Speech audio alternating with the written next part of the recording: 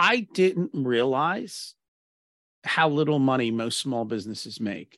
Like even if you're a million, 2 million in revenue, I see businesses at 5 and 10 million in revenue, and the business owners take home very little.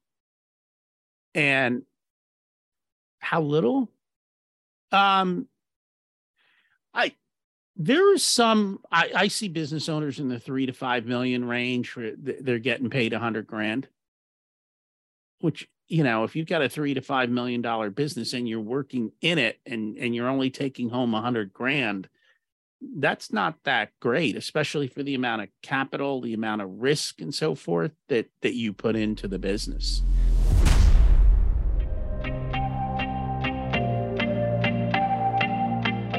Hello and welcome to The Modern Consultant. I'm your host, Mark Aarons, and on today's episode, I have the pleasure of hosting Rocky Lalvani. Rocky is the founder of Profit Comes First, where he operates as a chief profitability officer in a fractional capacity for his private clients. Now, that's not just a catchy marketing title or slogan, because he's actually weaving together four disparate backgrounds: his background in economics, his master's of business administration, his Profit First professional certification, as well as his chief financial officer certification as well. And on top of all of that, he brings in his deep understanding of behavioral psychology, which he honed from his background in also being a pharmaceutical sales representative. That's really cool because he's actually then able to advise his clients not just on the back end numbers, but also he understands marketing, sales, and the entire customer journey. There's going to be a lot for us to cover in this episode. Everything from the behavioral psychology of finance to even the guilt and shame that we might experience as business owners when we're afraid to look at the numbers, as well as practical solutions as far as what we can be doing next to make sure that we are looking at numbers and architecting them in such a way to be able to grow our business in a sustainable way for years to come. Thank you for tuning in, and I look forward to seeing you on the other side. Rocky, I just want to say welcome to The Modern Consultant. It is an honor to have you. We have known each other at this point now for, I think, maybe a decade. And it's been my pleasure to see you through so many different stages of evolution, and just both the personal side, professional side, and all the things. And now that we're here, I am excited to learn from you. Now, the people who are listening in, they have no idea who you are. They may have heard the intro, but if you had to describe who it is that you help and what you help them with, how'd you describe that? So thank you so much for having me. Excited to be here and have the conversation. I work with small business owners, and by small business owners, we help people generally from startup to maybe 10 to 15 million in revenue. And what we do is we help them to understand the finances inside their business. I had a major aha moment. I assumed that when people went into business, they understood the business of business. And what I learned is that most people go into business to do what they love, and looking at the numbers and doing the accounting wasn't on the list. And so they struggle. And it's normal. I have so much respect and just empathy for what you do, because ultimately I am in the business of helping small businesses as well, but in a different area, and something that no one who's listening into will probably have context into is something that I also respect that you're amazing at, which is parenting. More specifically, I've known Geeta, your daughter, now for I think just as long.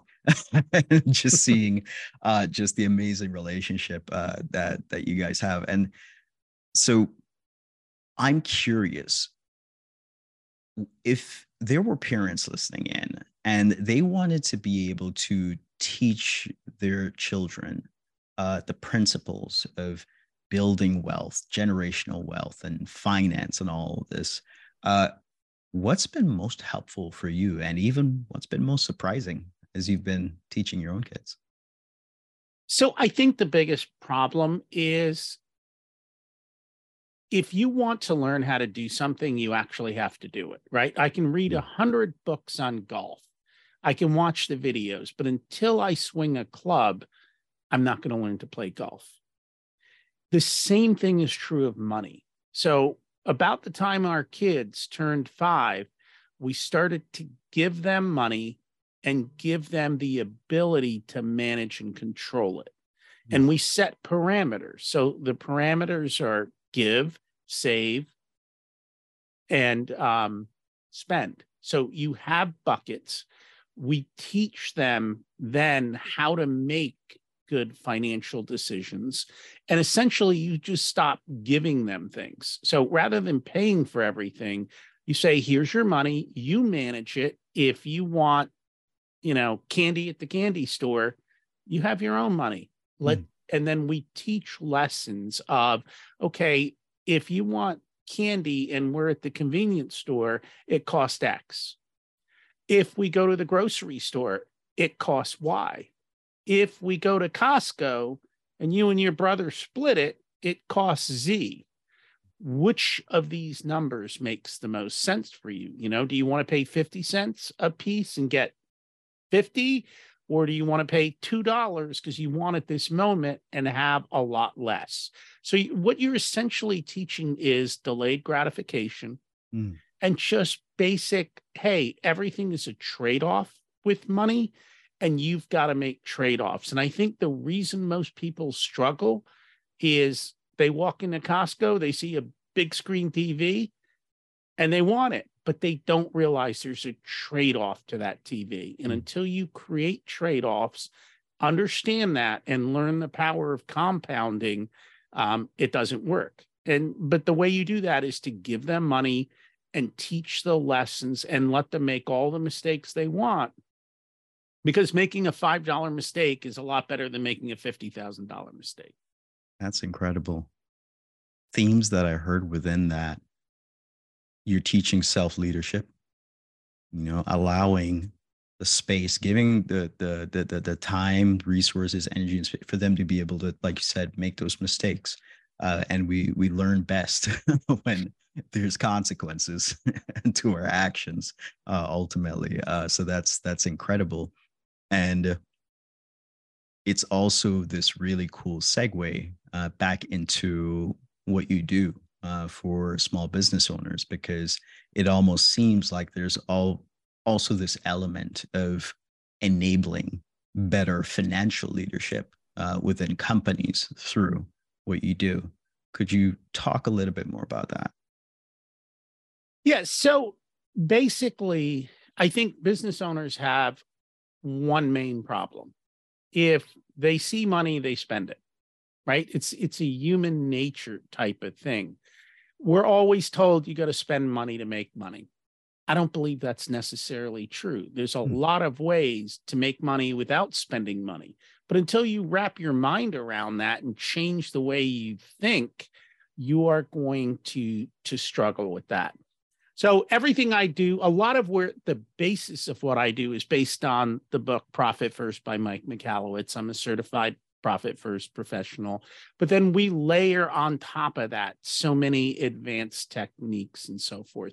The premise is everyone is told sales minus expenses equals profit, which makes profit a leftover, an afterthought. And for most business owners, they don't usually know if they're profitable until tax time, where they go to their accountant and they say, congratulations, you were profitable, you made X amount of money, which causes two questions. Where is that cash, right? Because profit doesn't equal cash. And how am I supposed to pay the tax bill? Because they didn't set money aside for an obligation they weren't sure about. And usually in the beginning of business, those tax bills are major, major surprises that cause a lot of heartache.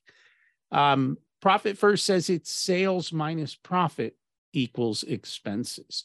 And what you're doing is constraining expenses. Mhm. It's all based on Parkinson's law, right? When you go on a diet, the first thing they tell you is get a smaller plate, right? If you have a smaller plate, you eat less. If I give you a smaller budget to spend in your business, you will spend less. You will become more resourceful with the funds that you have.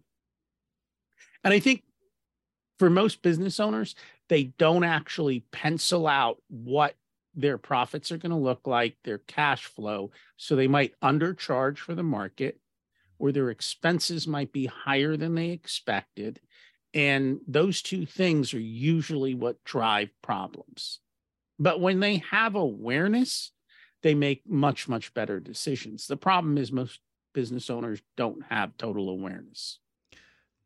You said so much, so many valuable things in so few words. And some of the things that I'm hearing are the need.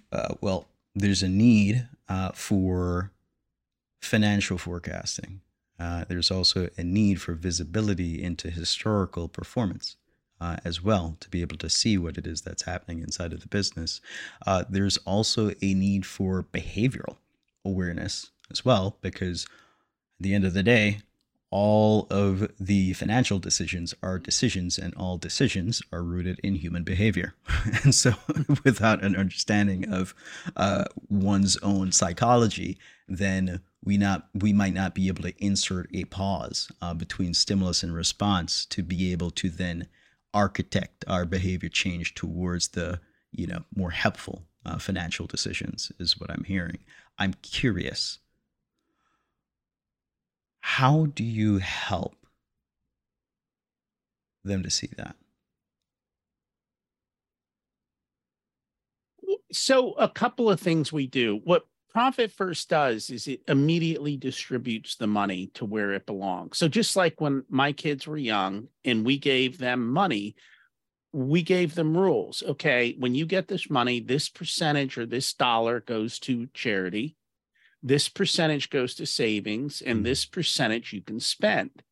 So we do the same thing with the business owner. Every time a dollar comes into the business, we send it for its purpose. So if you're supposed to be profitable and your business plan says you've got 10% profit, well, we're going to take 10% and we're going to put it in a separate bank account and we're going to call it profit.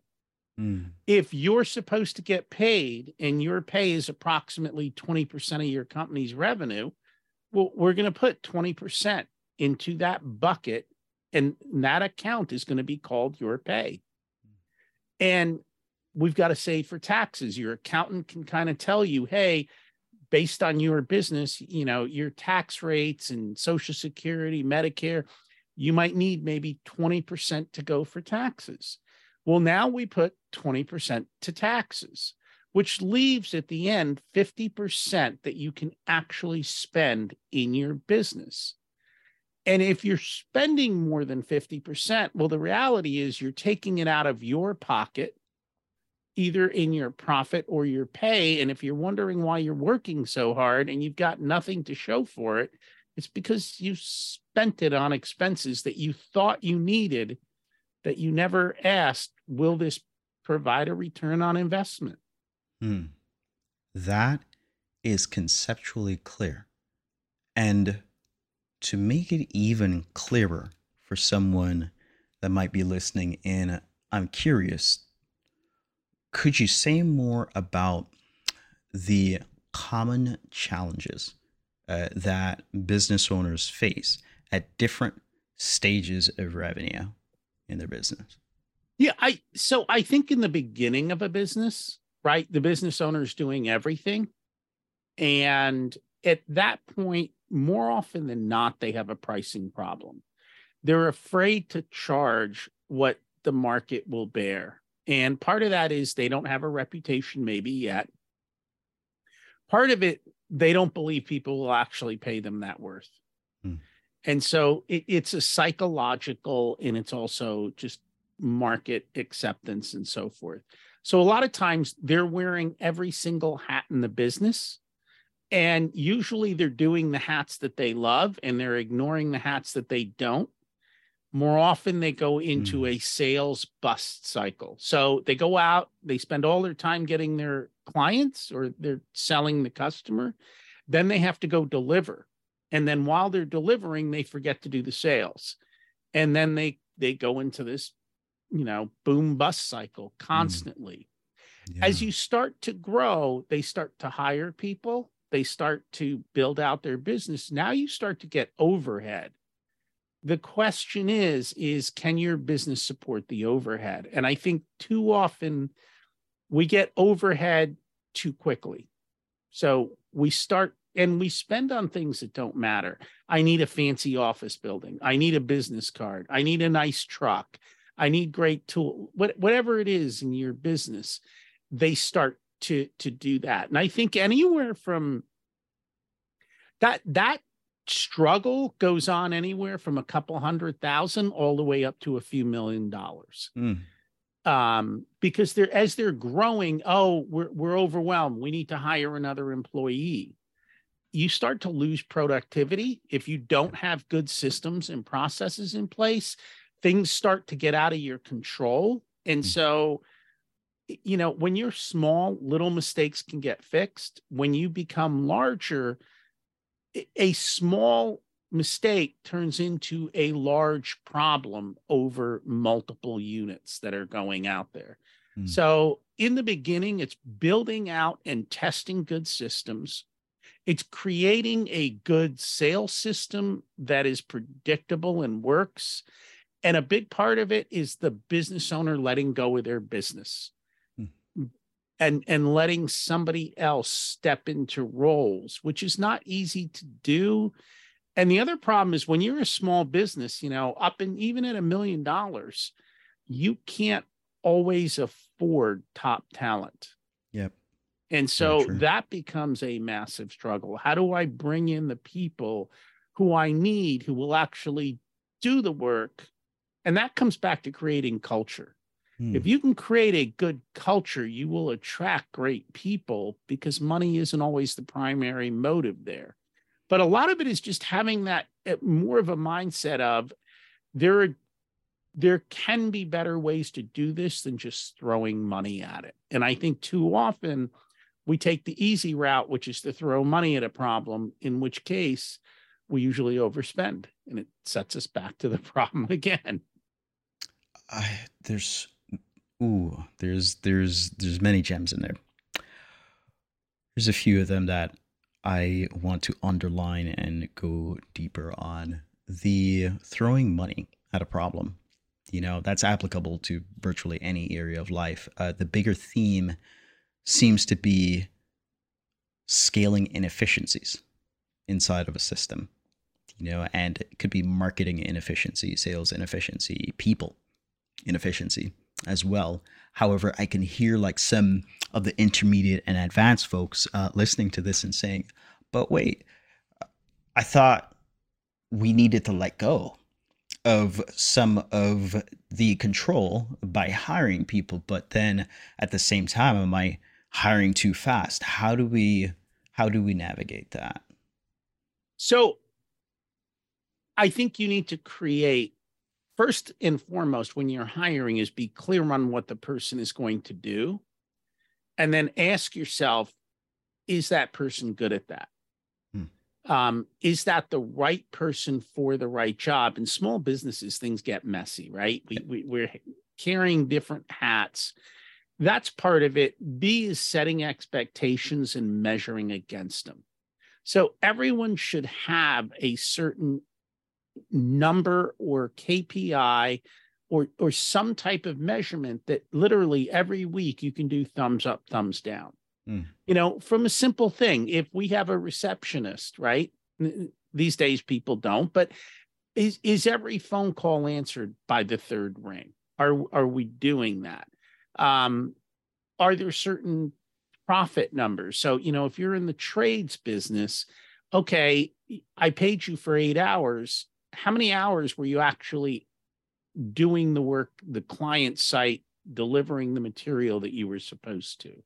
I think that's a big part of what disappears. And then how good a job are you training the people to do their job? Or do you just say, figure it out, which creates another big mess, right? Because if they're figuring it out, they're not doing it the way you wanted them to do it. And so creating all these systems and training, that's really hard to do when you're a $500,000, $1 million business, right? Yeah. You're small. You don't have the resources to do everything, but at the end of the day, that's what you have to do. And you have to create and share that culture. And I think too often we're putting out fires instead of building good systems. I agree. Again, you keep dropping gems and there's pieces that I want to dive into further. This is really good. Oh, one of them is, one of our, shared mentors, Ramit Senti, would share, like, don't try to be 40 before you're 40. And I think now that we're all older, that's a little less relevant for some of us. But the sentiment behind the message is, not trying to do more than you should be doing at whatever stage of growth you are in life or in business.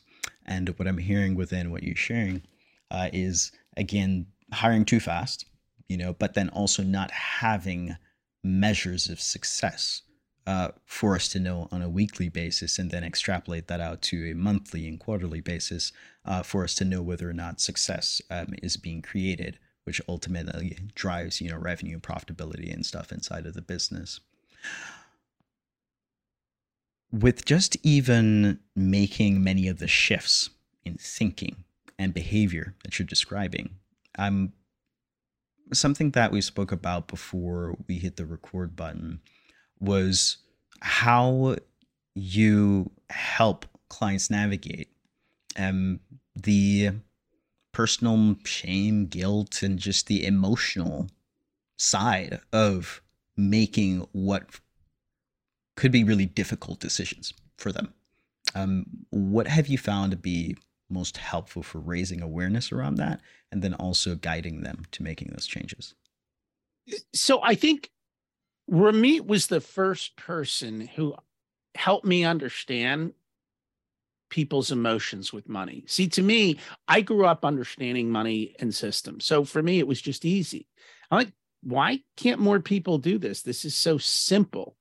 And I didn't realize all the emotional baggage and programming that went along with it. Yeah. So if you think about the business owner, they're programming, and we all have programming from the time we're kids. And that's when most of our programming is built, which is funny because every time I read a psychology book, I'm like, oh, this is a parenting book. These are the things that we screwed up or got screwed up as kids. So if you've got bad money behaviors that were taught to you as a kid, like classic one, you have to work hard to make money. Oh, yeah. Right? Yep. So if you have to work hard to make money, your business is going to be hard because you can't fathom not working hard and making money. And at the same point, if you've got coming back to what we talked about pricing, if you've got issues of self-worth, and that can't be worth that, but yet people are willing to pay dramatically for having help and so forth. I think taking the time to understand who you are as a person and what your programming is and challenging it. And most people don't know that. Most people don't know two things. The biggest question people don't know the answer to is, what do you want? Yes. People can't answer that. It blows my mind. And then just asking, what does money mean to you? And how are you behaving around money? Because if you think rich people are evil and your business hits $500,000, you're going to start to self-sabotage. I agree. And what that brings up for me is it comes down to having awareness of what I call the Lego blocks that we use to make decisions, which are our values. And it's like, if we know what it is that we value, those are the things that we're just consistently moving towards in life. And sometimes those values can be helpful and harmful. But if we're not aware of what they are, then we don't even know the decision-making criteria we're using to guide our decisions, whether it comes to finance, money, health, relationships, or whatever the case may be. And like you said, a lot of it is tied back to childhood and working through some of that stuff and being able to raise awareness around it. What has been, in your experience, one of the biggest breakthroughs on the personal side that you've seen like a client work through? Like, what was it and how did it happen? So we're very unique in the way that we do things. When we have our first client call, we actually ask them about how they grew up and how they learned about money. Wow. It's one of the first things we talk about. Then the other thing we do is we define what do they want from their life. And what do they want out of their business? What are they looking for? How does their business life and their personal life kind of go together? Is it in congruence? And these are the questions most people aren't asked. And I think that's the problem. A lot of times people they're doing what somebody else told them that was good for what somebody else did, but it wasn't good for them. And so I think it's first and foremost, it's giving them the space to define what they want. And then usually when we look at numbers tell us a story.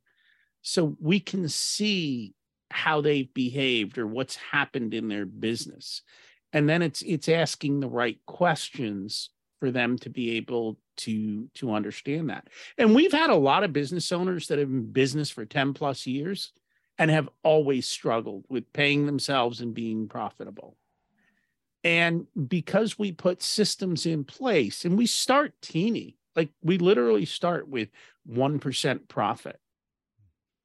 And then we start to just shine the light and focus. How do we do things differently? And how do we improve our processes? Your business is a system. People run the system. So it's helping them to see where in the entire system is there a problem? Which one can we make the biggest impact on? And then just focusing on that and helping them to find the solutions. So they know what to do. It's just, every day they get up and they got 10 things to do. The reality is 7 or 8 of them are probably not important. And if you help them figure out what are the 1 or 2 most important things to focus on next, and that's what they do. And so that's what we help them to do. And a lot of times a big part of what we do is give them the courage to raise prices. Wow. Especially with COVID, and inflation. Like, this has been major turmoil in the markets. We're coming out of it now. But during that period, I can't tell you how many people, especially in the building industry, got royally screwed because lumber went up 5 times overnight, or, shipping went up 5 times overnight. And if they weren't aware, and if if you say to them, look, you're going to lose money if you do this, that finally gives them the courage to realize, okay, I have to do this or I'm in trouble. Yeah. And so it's giving them the permission and the courage to do what they need to do. And that even includes employees.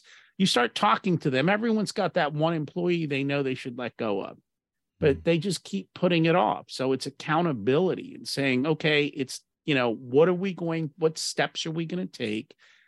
Giving them the tools to make those steps and giving them the questions to ask to be able to say, all right, this is what you need to do. And it's also changing the perspective.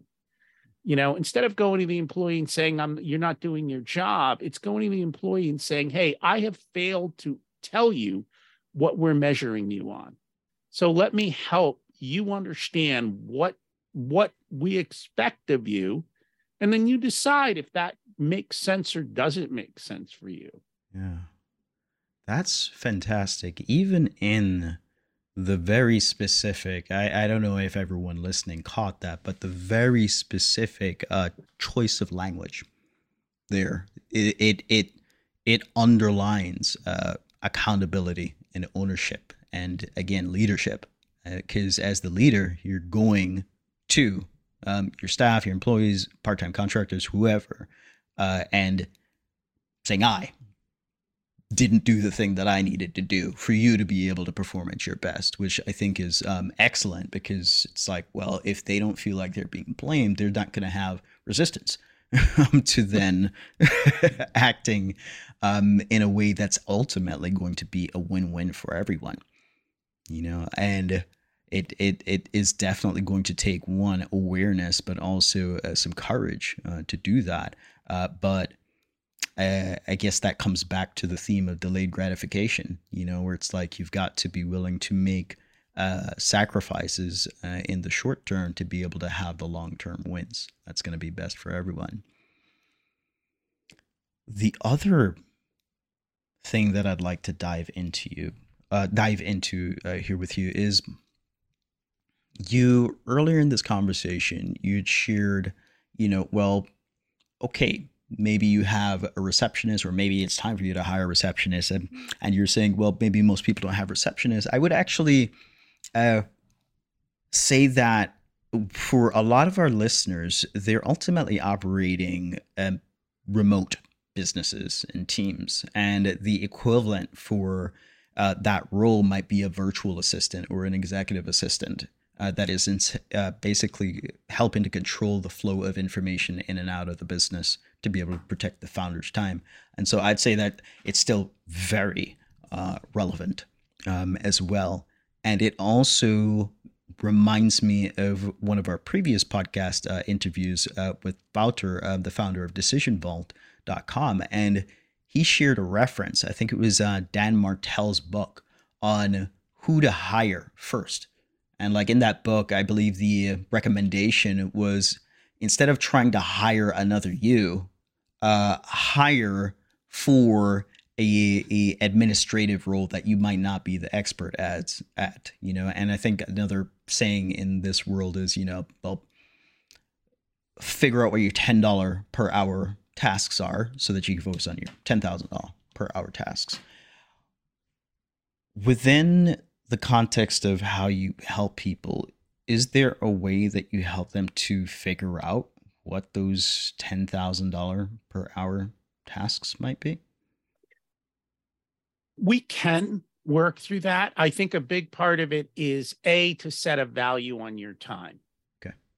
And once you set a value on your time, and as a business owner, it should be a high number. Everything that can be outsourced below that number, you should quickly find ways to outsource. So, classic example, if you're spending 2 hours a week doing bookkeeping and your time's worth $500 an hour, well, you just spent $1,000 on bookkeeping. Why don't you hire a bookkeeper for a couple $100 a month and get out of what you hate doing?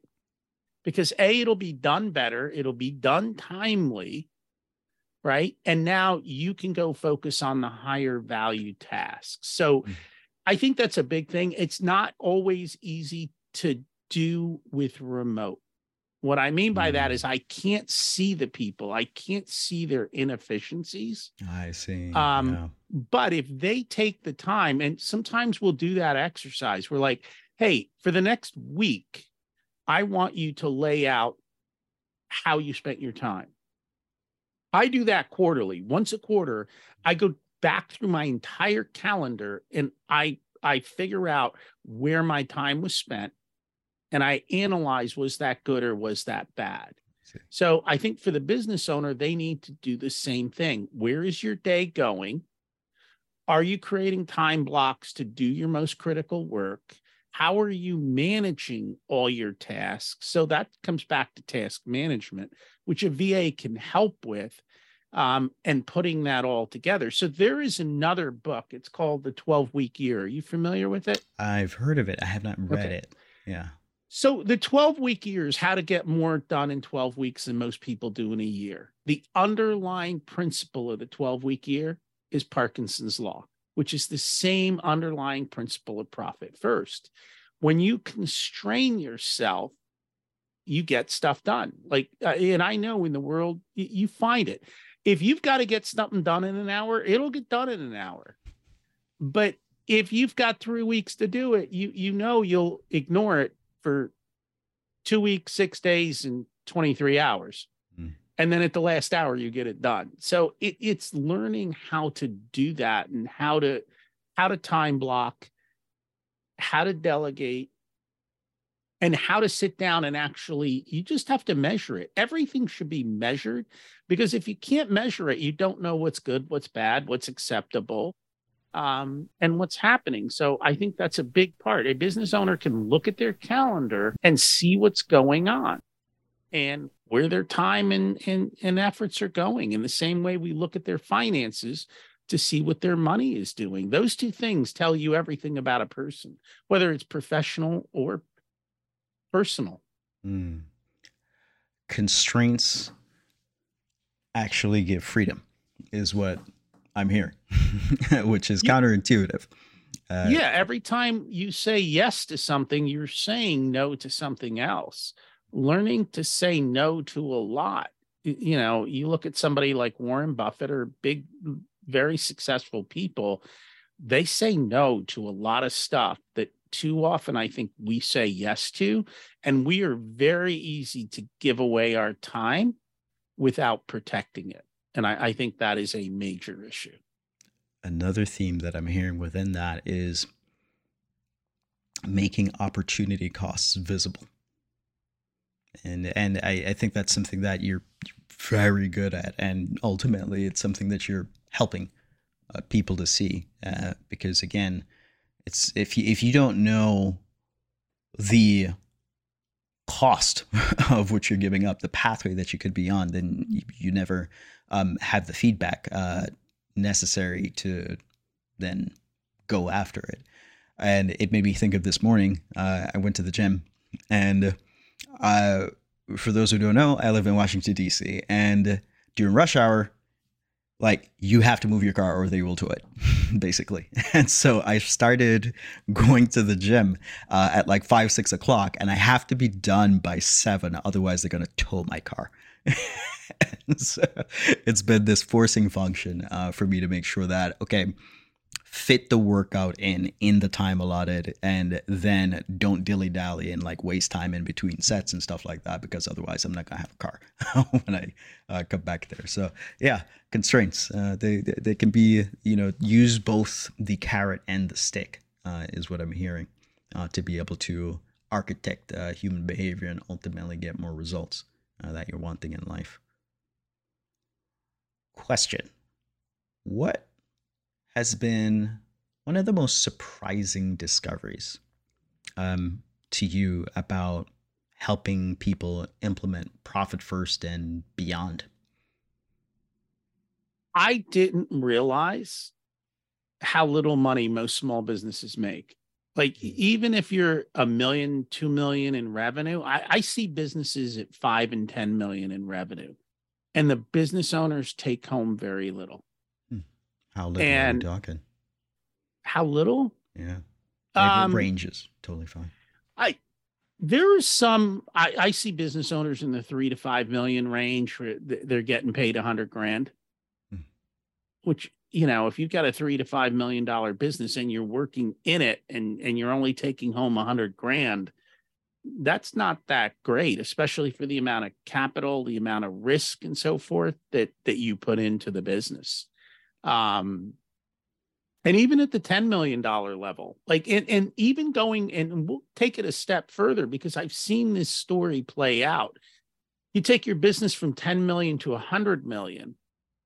And at the end of the day, you have less time and less money. And so I think you really have to be careful. Everyone is focused on the top line, which is vanity. We like to focus on the bottom line, which is sanity. And at the end of the day, it's all about cash flow. So do you have cash? Like everyone's like, oh, I want to sell my product to Costco. Well, they don't realize if I'm going to put something into Costco, right, I have to go buy all the raw materials. I have to pay for the labor. And now I deliver it to Costco. And then Costco's not going to pay me for 120 days. 60 days later, Costco says, we want another batch. So now I've got double my money out there and not a single penny came in the door. And when you look at that, if you haven't planned your cash flow, getting an order from Costco can bankrupt you. And Costco is very cognizant of making sure that the people it does business with can survive that. But most business owners don't think that way. They get excited in the moment of, I got this big order. And they don't realize what it's going to take to deliver it and how much cash is needed. And the big thing that I turn on is return of cash. So, if I put money out there today, how long till we get it back? And can we survive in between that? Themes within that I'm hearing. Being clear within oneself on what one's underlying values and priorities are. It's like, are we prioritizing brand recognition? Are we prioritizing reputation? Are we prioritizing a distant future big win, that has a low probability of occurring, over medium term, even short term trackable cash that's going to be coming back as a result of whatever business decision or project or acquisition funnel that we're thinking about creating. The other piece within there is trying to figure out, I think I lost it. If it comes back, it comes back. I think too often people celebrate the sale. Yeah. I want to celebrate when the cash hits the bank. Because that's truly what matters. Until the cash hits the bank, it's not done. And especially for consultants, build your billing and systems so that the cash hits the bank first. Yep. Right? Reverse engineer. Like when I reverse engineered my business, I know what my revenue is. It's predictable. I know when it's going to hit because we auto draft. Right? So I know this way, I don't even have to worry about it. It's all automated and systematized. And it makes it a lot easier. Whereas I see some clients, somebody doesn't pay, it can make a big hiccup into their business. So creating that process and that system out and thinking through it. Yes. And you just memory jogged. You said one keyword in there that brought back the other piece that I wanted to ask you about. So thank you for that, which was the differences and challenges that we face in service-based businesses, not just consultants, but coaches as well, versus e-commerce, brick and mortar. What in your experience do you see are some of the challenges that might be a little bit more unique to the financial structure, as well as challenges that service-based business owners might face?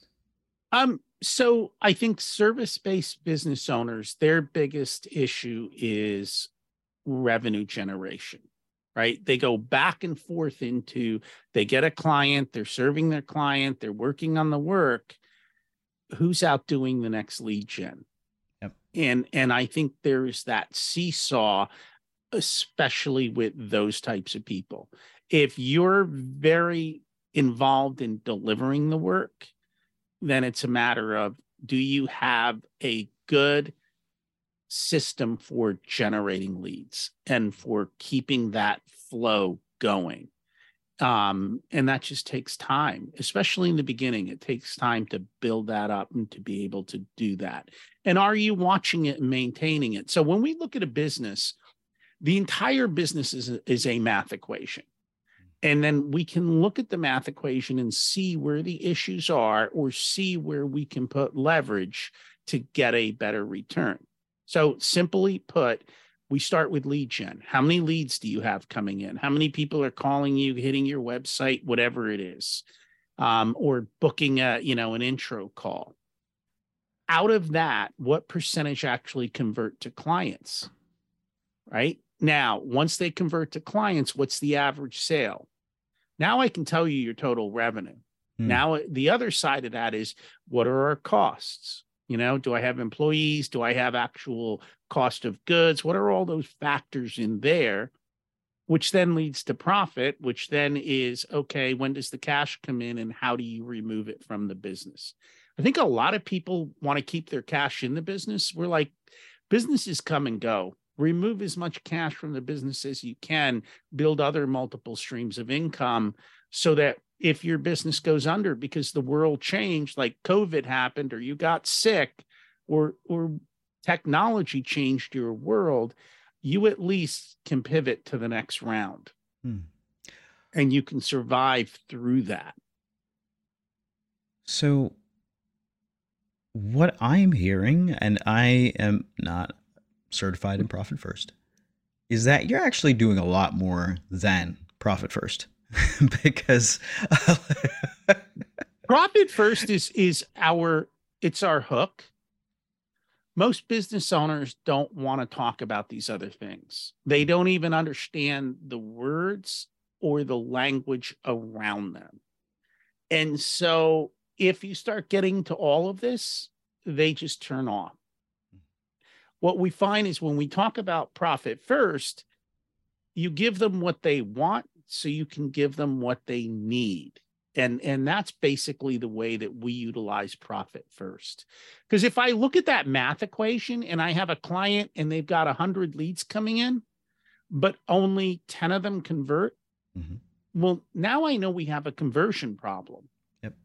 How do I fix the conversion problem? Is it a sales problem? Is it are you paying too much for the wrong leads? Like, where is the problem in there?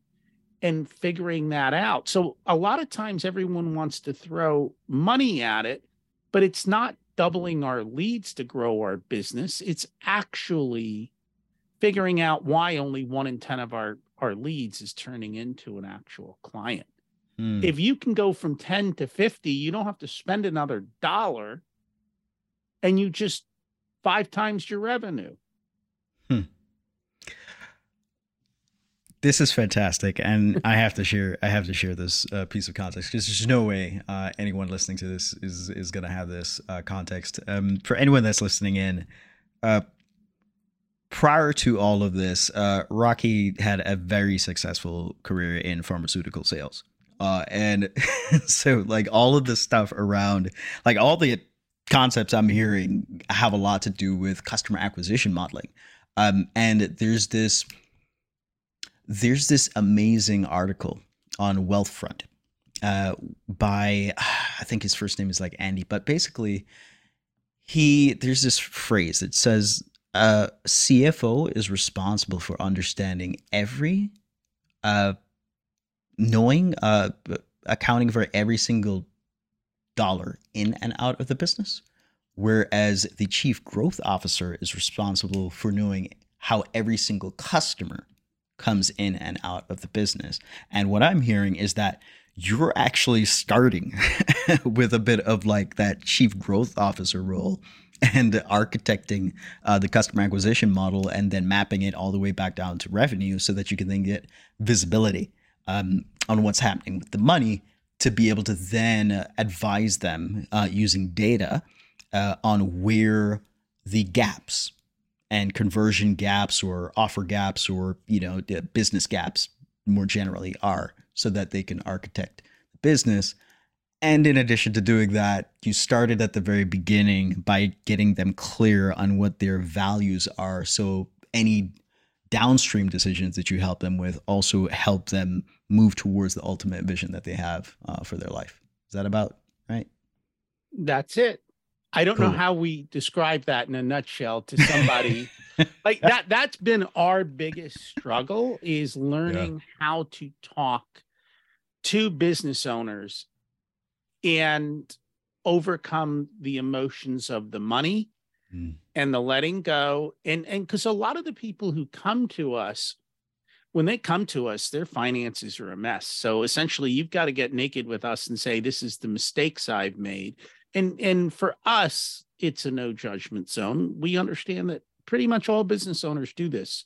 It is a rarity for a business owner to be great with money and to make the right decisions up front. Allowing space for humanity. That's incredible. Yeah.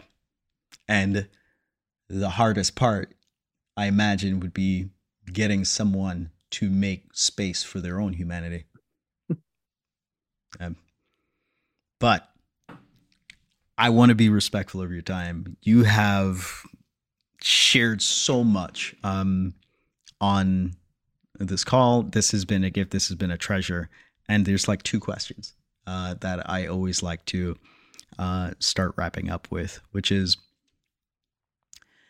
if you could go back to give yourself advice on when you were just starting out as a profit first certified, professional, is there anything that you do differently now, knowing everything that you know? So I've been doing this for about 4 years. I don't know that I would do anything differently. Okay. Before I did that, I think I spent 7 years testing. Wow. Right? Looking for the right product market fit with my financial and my system skills. Where is that most valued? Picking the right partner. So picking Profit First versus some other system. And then there is another system that we also use that I have partnered with that helped me really define how to offer great customer delivery. My biggest thing through that whole process is, will it work? And can I build this business? And again, I went through a lot of those stages. In the beginning, we were charging a lot less than we do today. And being pushed to constantly up the pricing, go after bigger clients and do all of that. So I think you have to grow into it a lot of times. At least for me, I had to grow into it.